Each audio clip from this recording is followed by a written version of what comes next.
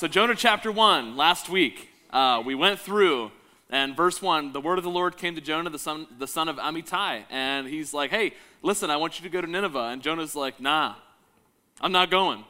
And so we followed Jonah on his journey through, he goes out to sea, and he gets thrown off the boat, and he gets swallowed by a large sea creature, and that's kind of where we left off. And so, but this week, we're continuing that story. And so my premise last week was the director's cut. We were looking at the story from God's perspective. Why? Because it's not Jonah's story, it's God's story. And we should be looking at our lives the very same way. We should be looking at our lives as though God is the one who is over and in our story, and we are just a part of it. And that, if you go back and listen to the message, it makes so much sense of the things that we struggle with on a day-to-day. And if we were to just shift our perspective just a little bit, man, it's super helpful. So I thoroughly enjoyed last week, and this week I think it's going to be just as good. I don't know. I'll pick on somebody who knows who they are because they can hear me from the hallway because they're working security.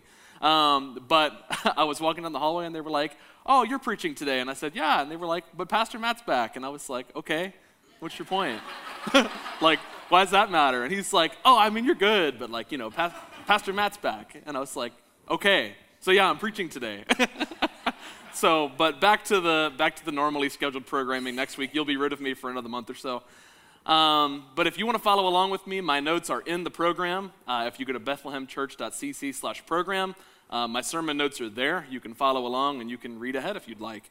But we're going to start in Jonah chapter 3, verse 1. Now the word of the Lord came to Jonah the second time, saying, "Arise, go to Nineveh, the great city, and proclaim to it the proclamation which I am going to tell you." And so Jonah arose and went to Nineveh. That's good preaching right there. Jonah arose and went to Nineveh according to the word of the Lord. Now Nineveh was an exceeding great city, a 3-day walk.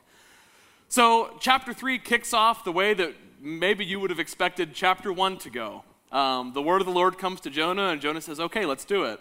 And God's like, "That's more like it. You don't have to get swallowed by a fish this time." It's great. This is, and so if I had to title this, I would call this Take 2. How many of you have ever given or been given a second chance before? Yeah, it's most of us, if not all of us. Some of us are just a little modest. But this is kind of where we're at in Jonah's life, where he is bearing and giving a message of forgiveness and repentance to the Ninevites, the enemies of his people. We talked last week how the Assyrians, Nineveh was an Assyrian city, and to date, these are some of the most barbaric war tactics that we know of, were the Assyrians. And the Israelites happen to be the benefactors of that at certain points. The Assyrians were responsible for wiping out 10 of the 12 tribes of Israel at a certain point. So as you can imagine, there's not a good relationship here. And so Jonah was naturally hesitant to take this message to them. He was like, I don't want to go there, number one, because it's dangerous, and number two, because I don't care about them, right? And so this time, God says, "Hey, go to Nineveh," and Jonah says, "Okay." And so as we go through this, what I want to kind of set in your minds as we look at this is I want to give us as we go through this story, I want to give us some practical helps of how we should navigate having a second chance.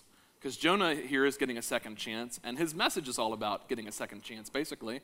I've seen the VeggieTales movie, I know what it's about.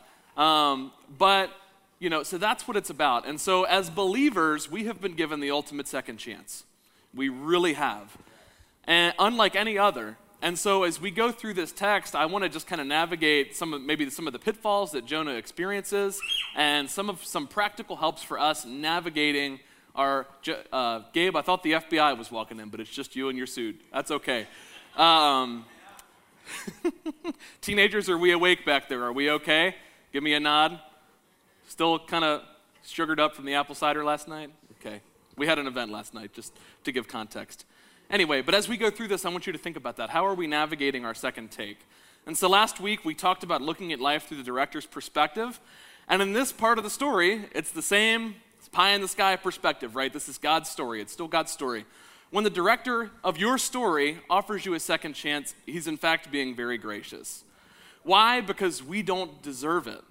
Jonah, has been spit up from a whale, and he's probably sitting on a rocky beach off the coast of the Mediterranean, and he is faced with the Like, man, I survived that. What am I now going to do? How am I now going to respond to God's calling on my life? And as he waits, the word of the Lord comes to him a second time. And as we talked about last week, the word of the Lord is not a vision or something that he hears. In Old Testament theology, when the word of the Lord comes, it is a physical manifestation of God himself. This is God appearing as a man to Jonah. Like, this is a big deal. So he's just sitting there, and somebody strolls up and says, "You ready for round 2? You gonna do your thing this time?" And Jonah says, "Yeah." So verse 3 indicates that Jonah obeyed and was now prepared to say whatever God would tell him to say at Nineveh. He no longer would resist, or at least for now, telling a positive message to his nation's enemies. Having a second take also means that the director of your story does not want you to be defined by your mistakes. Let's think about this. Let's think about this from a cinema perspective once again. If you're filming for a movie or whatever, I've never been in a movie. If you're watching this and you're a filmmaker, I'm more than willing. I'll sign a contract. I'll be an extra. But if you're familiar with filmmaking at all, you know that the whole movie isn't shot in one take. And second takes are given because the first one was garbage. It was no good.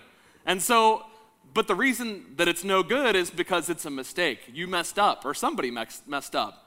And so the whole point of a second shot is like, hey, let's not look bad in the movie. Let's not make a bad movie. So we're going to try this again. And so when God comes to Jonah a second time, he says, hey, listen, I'm going to give you a chance to right what you did wrong. I'm going to give you a second try at this thing. I'm going to give you the same command, and I'm going to set you loose, and we're going to see how things go this time. That's incredible. And so from our perspective, like, look, we've all been given a second chance, and throughout our lives, we are given second chance after second chance after second chance. And the reason why that we're still breathing today is because God says, you are not defined by who you used to be. You are not defined by mistakes that you have made in the now or in however long before now. The Bible says that he has cast our sins as far as the east is from the west. How far is that? I don't know, but it's pretty far, right? And so we are not to be defined by our mistakes. Paul says this, for the love of Christ controls us, having concluded this, that one died for all, therefore all died, and he died for all, so that they who live might no longer live for themselves. And we're going to circle back around to that idea. But for him who died and rose again on their behalf. Therefore, from now on we recognize that no one according to the flesh, even though we have known Christ according to the flesh, yet now we know him in this way no longer. Therefore, if anyone is in Christ, he is a new creature. The old things passed away, behold, new things have come. That's 2 Corinthians 5:14 through 17. And we hear that all the time, but do we ever apply that? Do we ever look at that and legitimately think in our own minds like, yes, I'm not who I used to be. I don't have to dwell there. Anybody ever have those, this is like a sidebar item, anybody ever like lay awake at night like, man, I said that really awkward thing when I was like 12, and I just really wish I could take that back. No, just me? Okay, never mind. But you don't have to be that anymore. You don't have to lay awake at night and be like, man, I wish I could go back and right all of those wrongs that I did to people or did to my family. Jesus said, no, you don't have to be that. Why? Because you're not. You're not. You've been given a second chance, not because of what we've done, but because of what he's done for us. And we're going to see, I think, 4 baptisms today. And these are a testimony of what God has done in people's lives.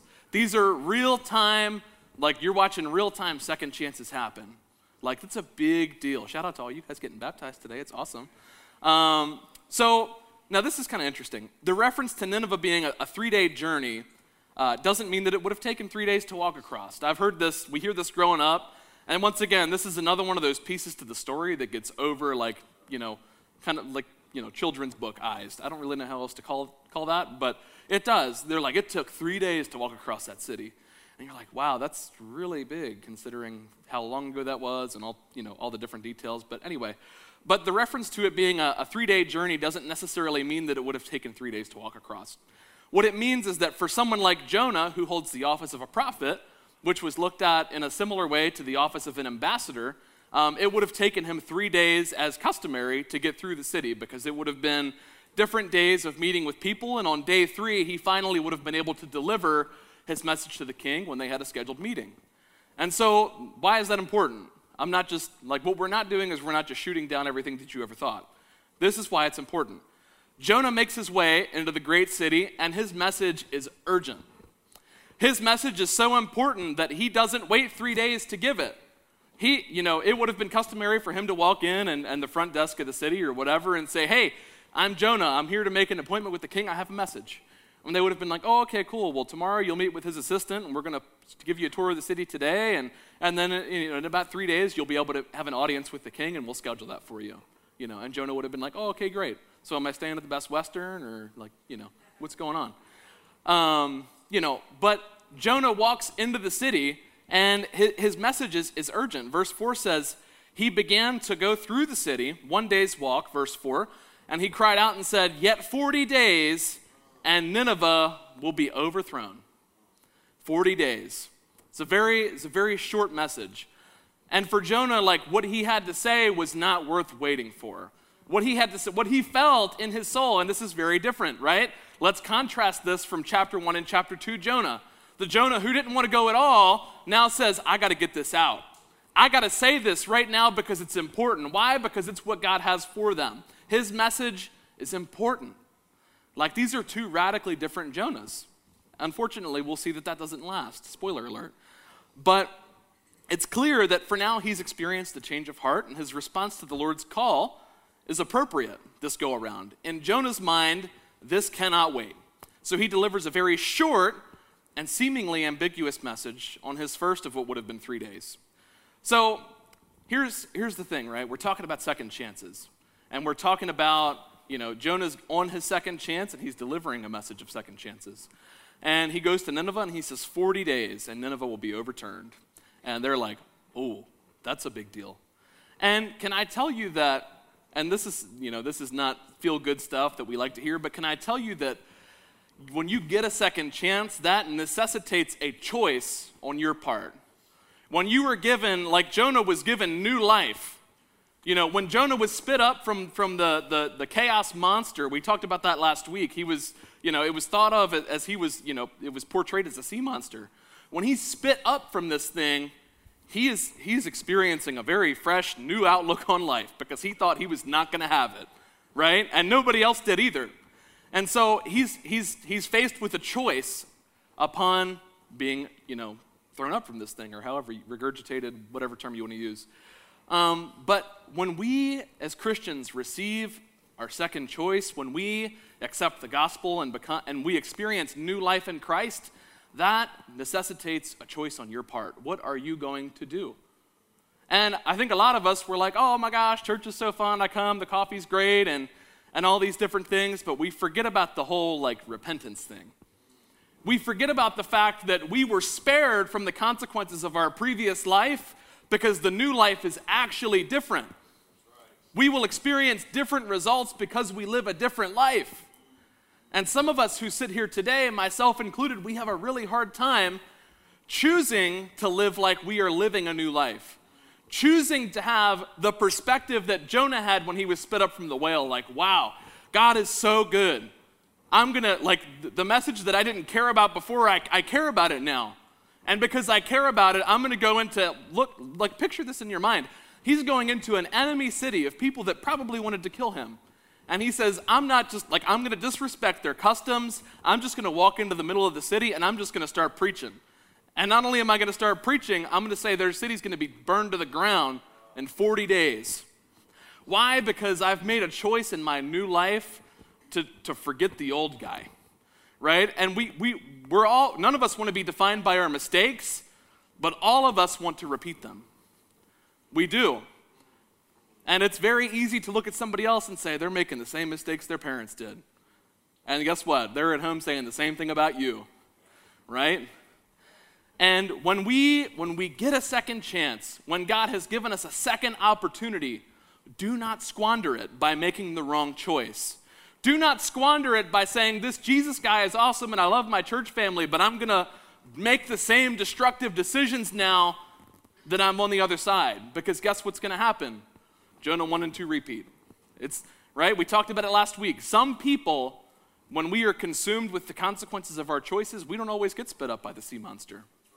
You're not always that lucky. But for whatever reason, we think because we have Jesus now that we can just do whatever. And Jonah's message was very different to a city that needed to repent and receive God's mercy. And what I'm not saying is that if you continue making bad choices that you're going to hell. That's not what I'm saying. But I'm saying that we expect to make bad choices and we're like, oh, Jesus paid it all, we're good. And he says, well, yeah, but you're really going to have bad consequences for that in this life because that's just the way that it works. You know, the law of sowing and reaping still exists whether you're a believer or not. Like, we cannot expect to experience God's blessing by living the opposite way. We just can't. And so that is Jonah's message. And so this takes an interesting turn here when we look at the verbiage. And I'm going to get a little nerdy on you guys here, but I promise that there's a payoff to it. But Jonah's phrasing here, he says, in 40 days, Nineveh will, the English text says, be overturned. But in the Hebrew text, it's just one word, and it's, I'm going to say it 5 times fast. You may make a really bad mistake. But the word is hafak, okay? Say that 5 times fast, right? And this term can mean, go ahead, get it out. I had to practice last night. I'm like, don't mess that up. Don't mess that up in front of the camera. It's not going to be good.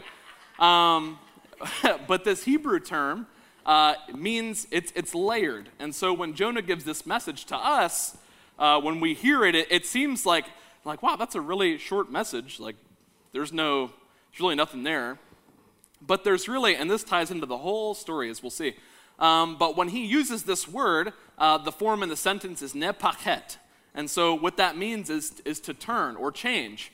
And what he's saying is that in 40 days, Nineveh will be turned. That's very simple and that's very loaded when you consider the implications. The implication is that they will either turn to righteousness or they will turn as in be thrown over, as in they will be destroyed. Packed into Jonah's message of grace and repentance to them, he says, listen, you have 2 options. You can turn or you can be overturned. You can make the choices that you want and that's fine, but at the end of the day, if you don't choose and change your course here, you will be overturned. And so the city will turn or it will either turn itself around or it will be overturned. It's your choice. Divine truth demands a response. And the principle of the same, the principle is the same. We will turn or we will be overturned. This thing of repentance, right? I'm not just saying that because I want you guys to be robots and do everything, a certain way. This is a biblical thing. This is a biblical truth that needs to be communicated. The Bible's very clear. We can turn from, the us that we used to be, the us that we're so glad that God forgot about and forgave, right? But we have to turn from that. Why? Because we will be overturned if we do not turn. That's a loaded statement from Jonah. Such a small, compact message, but the Hebrew text is there's layers of meaning to it that we just miss because of translation. And so it can be a positive or a negative turn, but it's ultimately your choice. It's ultimately Nineveh's choice what kind of outcome this situation sees. And I think a lot of times we feel very helpless as far as, what is the direction of my life? I don't know what to do. I don't know what God's calling is for me. Or I don't know how to get out of this mess. Turn. We know what we should and should not do. And Jonah's message is hey, cut it out. You know what you should and shouldn't be doing. And if you choose to make the same mistakes, God will judge. And that's harsh, right? We don't like to hear that very much. But that was Jonah's message. Turn or be overturned. And it kind of there's a similar tie here to the New Testament. There's a parallel between that and what Paul said. He says, but get up and stand on your feet. For this purpose, I have appeared to you. This is Jesus talking to Paul. To appoint you a minister and a witness not only to the things which you have seen, but also things in which I will appear to you. Rescuing you from the Jewish people and the Gentiles to whom I am sending you, to open their eyes so that they may turn from darkness to light, and from the dominion of Satan to God, that they may receive forgiveness of sins and an inheritance among those who have been sanctified by faith in me. So you're like, well, that's just Old Testament stuff, Jonah's message of repentance. No, that's clearly not what Jesus just said. Jesus is very clear that his message of grace and love and truth has a desired outcome. And the desired outcome is that we would turn from living for the kingdom of darkness to living for the kingdom of his beloved Son. Like, that's it. Like, that is the desired outcome. And do we need to do good things for God to love us? No.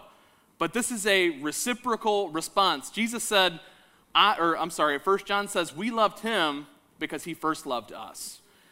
Regardless of what we do, his love is before anything that we could have ever done. So there's no implications as far as like doing good things to earn God's favor. But Jesus said, listen, I want my message to reach everybody. And part of what makes that happen is that you stop looking like you're a member of the opposing kingdom. Is that you stop acting like the people that are opposing me, right? But we just, and I think part of it's cultural, right? We're Americans, we're free, we do whatever we want, right? Part of it's cultural. But what Jonah is saying, what Jesus is saying, the message here is we need to turn. We need to stop playing around, and we need to start living for God's kingdom. And Jonah's message that he preached to his enemies several thousand years ago is the same message that we need to be preaching to ourselves today. We need to wake up every day and say, how can I turn from what God does not want me to do? How can I live more in my identity in Christ? So, the desire of Jesus' gospel is the same as Jonah's. Second takes are not given so that we can continue the behavior from the first.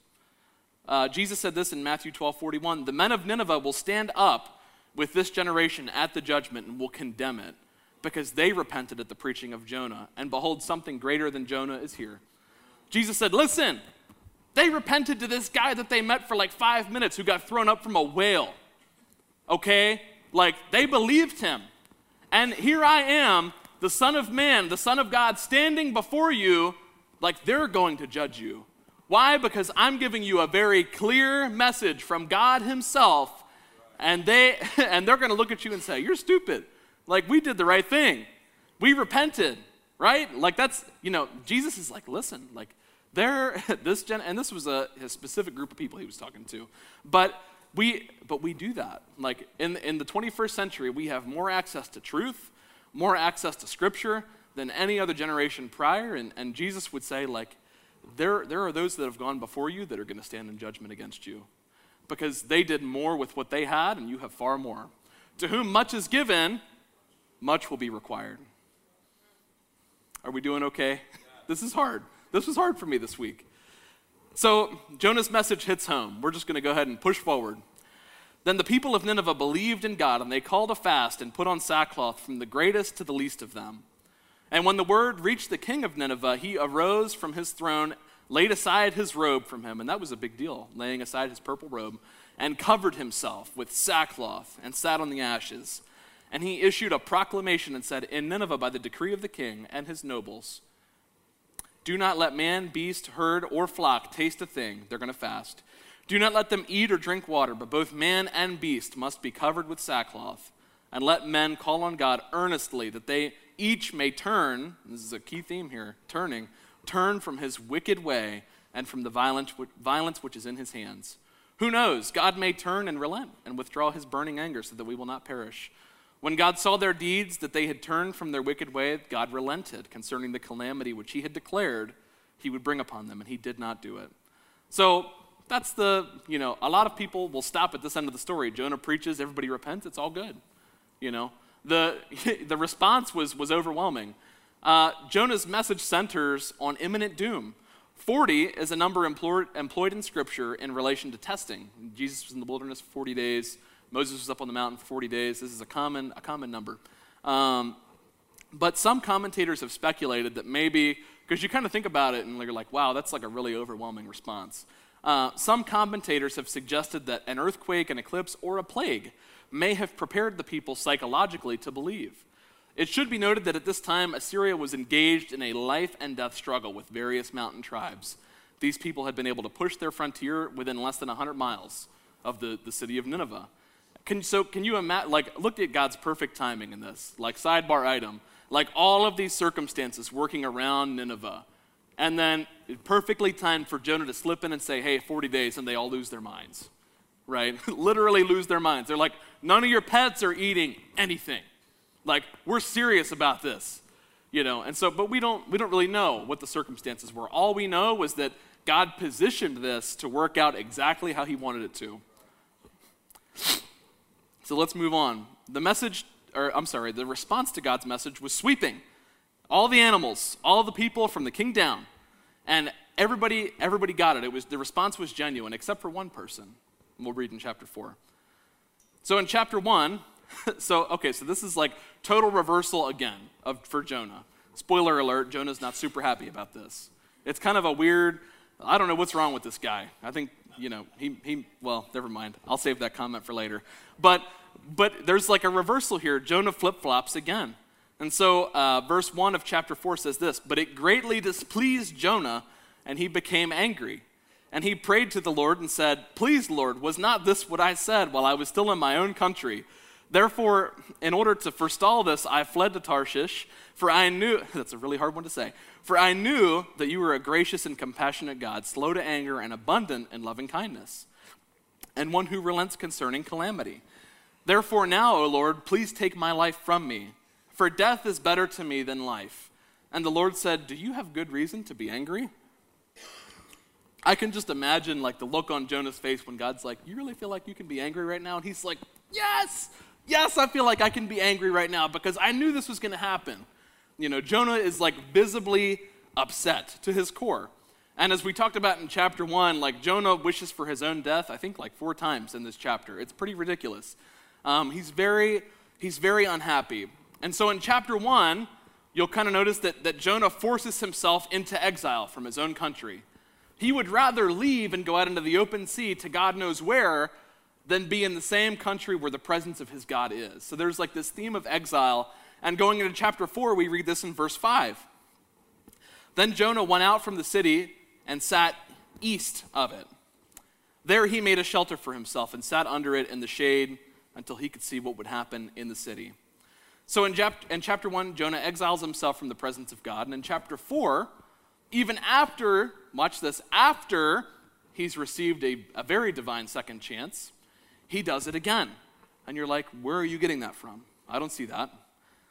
So in the Old Testament, in Old Testament theology, the East is always associated with exile. Here's a couple examples. Adam's exile. "Therefore the Lord God sent him out from the Garden of Eden to cultivate the ground from which he was taken. So he drove the man out and at the east of the garden gate." So Adam is exiled to the east of the garden. Cain's exile, and this is Genesis 4:15. "So the Lord said to him, 'Therefore whoever kills Cain, vengeance will be taken on him sevenfold.' And the Lord appointed a sign for Cain, so that no one finding him would slay him. And then Cain went out from the presence of the Lord," same word that's used in Jonah chapter 1 and 4, "and settled in the land of Nod, east of Eden." Exile of Abraham's other children that were not Isaac. Remember, Isaac was the promised seed. Isaac would be have Jacob and Jacob's sons, and then Jesus would come from that line. So Abraham's other children were sent away. Genesis 25:6. "But to the sons of his concubines, Abraham gave gifts while he was still living and sent them away from his own son Isaac eastward to the land of the east." So this east thing it's a thing. Every time, and then, right? And you're like, okay, exile, the Israelites went into exile. Where did they go into exile? East to Babylon. Like this is a very present, well-known theme in the Old Testament that east equals exile. And so this is not just whoever's writing this, they're not saying that like, yep, if you look at your compass, Jonah went east over here and that means he's at this place. Like there's a little bit more in play. Like, yeah, it's partially that, but the reason that like they could have just said like he went away from the city. They said, no, he went east of the city. And so as we kind of parse this out, like Jonah's exiling himself, he's removing himself once again from what God wanted to the east. I think this is probably east. I can't see the sun. I don't know. But to me, it's my right. That's east. So Jonah's back to square one. Huh? Yeah, I don't know. Maybe. It's the cosmic east, all directions. I'm in a constant state of not knowing where I'm at. So it's whatever direction I want is east.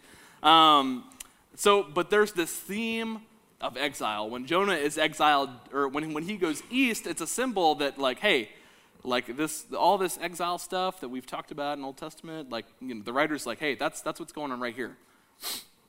And so Jonah's back to square one. Whether he would like to think so or not, he's following a pattern of self-exile, once again, running from what he knows God wants. And I think a lot of us, right, we can either point at ourselves, which I think is most productive, or we can point at other people and say, like, they just have a pattern of doing these things. They may not see it, but they always just seem to walk right back into whatever, The problems that they've been trying to escape from, they just willfully walk right back in. And we do the same things. Why? Because we're sheep. The Bible calls us sheep. Spoiler alert, all of you in the crowd who are calling other people sheep for whatever political reason, we're all sheep, right? That's what the Bible says.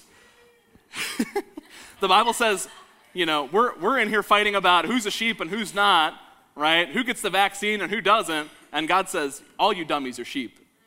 Like, let that give you some perspective. And so Jonah leaves full of arrogance and self-interest, and he makes a booth. In Hebrew, it's a sukkah, which is it's associated with the festival of booths in the Old Testament. For himself, he makes it out of loose branches. Oddly enough, this is so awesome. I'm like so excited about this next part. I found this week, and I was like, dude, this is so cool. It's so cool. So hang with me. So he builds this booth for himself. He exiles himself to the east of the city, and he builds a little shelter out of sticks. That's what a sukkot would be. And so, verse 6, the Lord God appointed, so God is appointing a plant, and it grew up over Jonah to be a shade over his head to deliver him from his discomfort. And Jonah was extremely happy about the plant, right? So the whole mental picture is funny to me. Jonah, he's all fuming mad, and he goes over and he builds himself a little stick hut, and then this plant grows, and he's like, yeah, it's my plant. It's good stuff. Like, it grew up, and I've got shade now, and I would imagine it was, like, super hot in Assyria. That's just my guess. I don't really know. Jason, is it hot in the Middle East? You've never been? Okay, my mistake. Look at me up here making assumptions. I'm like, you look like you're from there. No, I'm just kidding. But anyway, never mind. Oh, man. To appropriate is to appreciate. Moving on. So he has this plant, right? Man, I got to get that laugh out of my system. So he has this plant, and he's sitting there, and I was reading this, and I was like, gosh, like it's such a weird word that is used for this plant. There's a couple of words that you could use in the Hebrew text for a plant or a tree or a bush that are all like very common, very easy to parse out, but this one is different. And so when I was reading, I'm looking at morphologies, and I'm looking at all these different things to try to give some reason to why this is what it is. And this is the only passage in the Hebrew Bible that uses this specific phrase for any kind of plant. And there's been like debates like, well, what kind of plant is it? And we fight over what kind of plant it is. Most scholars think it's a castor oil plant. It's not super significant. But that being said, the Hebrew word here is kikayon, which just is a plant with like tendrils and leaves, is kind of what they think. And I'm like, okay, that still doesn't, like, why would the writer use that? Like, why is that significant? And so, as I'm looking through, so there's a Hebrew word for shame that is spelled almost identical and sounds almost identical. And that word is kikalon. And so God is, the writer is subtly putting this in here. There's like a word play going on where, you've got this random word for plant, and if you're a Hebrew, listener or reader, you're like, that's weird. That sounds a lot like shame. And you would be correct. And so what happens is, Jonah, he makes a fool of himself. He goes to the east, and he's sitting there, and God's like, yeah, let me just plant you a little shame tree real quick. I'll give you a plant. God appointed the plant to grow. He's like, I'll give you something, Jonah. I'll give you a kikayon. You know what I mean? It sounds a lot like shame. And Jonah's just enjoying it. He's like, yeah, I love this plant. This is my favorite plant right now. I'm not going to speculate as to what kind of plant it was, but he was pretty happy about it. But the similarity and Jonah's present behavior would explain the writer's choice of words. It makes perfect sense. And so the message being communicated here is that Jonah's literally sitting in his own shame. He is threw his second chance away, and he is sitting presently in his own shame with this little like stick hut that he has made, and he thinks he's like the best, right? Like he thinks he has the moral high ground. He's arguing with God about what's right. And God says, shame. Shame plant right there. You can just sit on that. And then God lets a worm eat it, which is even funnier. He's like, hope you enjoyed that for like a day, so I'm going to make a worm eat it now. So, but here's the thing. Shame looks like shelter to those who are only concerned about themselves. To Jonah, this thing was the best thing since sliced bread. And guess what? Sliced bread wasn't even around yet, right? Like this was the best thing ever. And God says, no, that's actually shame. You should actually be ashamed of your actions because of how you've been treating these people and you've been treating me, but you're actually really happy about it. Like this plant is a symbol of just how shameful and disgraceful you really are as a person. And for those of us who are sitting here today, and it's like a litmus test. Like, well, how do I know if I'm how do I know where I'm at with this? So, like I said, shame looks like a shelter. Sometimes sitting in your shame and doing what is shameful is more comfortable than doing the right thing. That's why Jonah was doing what he was doing. Why? Because he was only concerned about himself. How are we doing? Are we concerned about other people? Or is it just me, myself, and I? Those are the only three people you care about, right? No. Shame looks like shelter. So what looked like a blessing to Jonah was really just a portrait of who he really was. Hebrews says this, fixing our eyes on Jesus, and I'll end with this. This is the end. I'm way over on time. I told Miss Sherry I'd be done at 12:15. That was 10 minutes ago. Hebrews 12:2 says this, fixing our eyes on Jesus, the author and perfecter of our faith, who for the joy set before him endured the cross, despising the shame, and has sat down at the right hand of the throne of God. Listen, Jonah delighted in shame. Jesus despised it. Like, look at the parallel here. And look at, Jesus said he was like Jonah, but greater. Jonah sat in his shame and dwelled in it and liked it, and Jesus said, I hated every second of it. I hated every second of the shame that the cross did to me, but I endured it because of the joy that was set before me. What was the joy set before him? It was you. You were the joy set before him, so he was able to endure and despise that shame. Second takes are never just about you. You didn't get a second chance because it's all about you. You got a second chance because it's all about everybody else. You got a second chance because of how God wants to use you to help other people. That's the thing.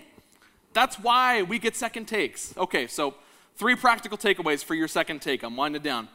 Number 1, don't define yourself or others, right, based on past wins and losses. You are not, just like you cannot hang your mistakes over yourself anymore, you also cannot hang your wins over yourself, right? The mistakes that are in the past, the wins are there with them. You're no better than anybody else. You will not experience future victory if you were obsessed with past loss. That's it. I come from a sales background, and it was always, don't rest on your laurels, you'll get soft. Don't think about the deals you closed last month, think about what you need to do this month, because if you're thinking about the past, you're not going to close anything. And the same is true in our life. If we're thinking about, well, I did good last month, I was really generous last month, so I'm okay this month, right? And that's how we think. We think that I'd overdo it and then I'd take a break on being a Christian. That's how we talk about it. That's how we think about it, right? Number 2, choose to turn from what made your first take so bad. Here's the thing. You got a second take for a reason. Don't run back to what made you need a second take. Turn or be overturned. We can't expect our second take to go well doing what made us need one. Number 3, don't throw away your second take. We've all, right, looking at this from a divine perspective, looking at it from the director's cut, right? We've all been given a second chance, and this is not something that everybody gets, right? But Jonah threw it away. Jonah went into self-exile once again. Don't be like Jonah. Don't throw the second chance that God gave you away because you just can't get away from what you used to do. Don't run back to the old you because guess what? Somebody else might not have the chance that you have, and you're just throwing it away. You're just throwing this opportunity away, and guess what? That hurts other people. right? Because second takes are for other people around you. And if you're throwing it away, you're throwing them away.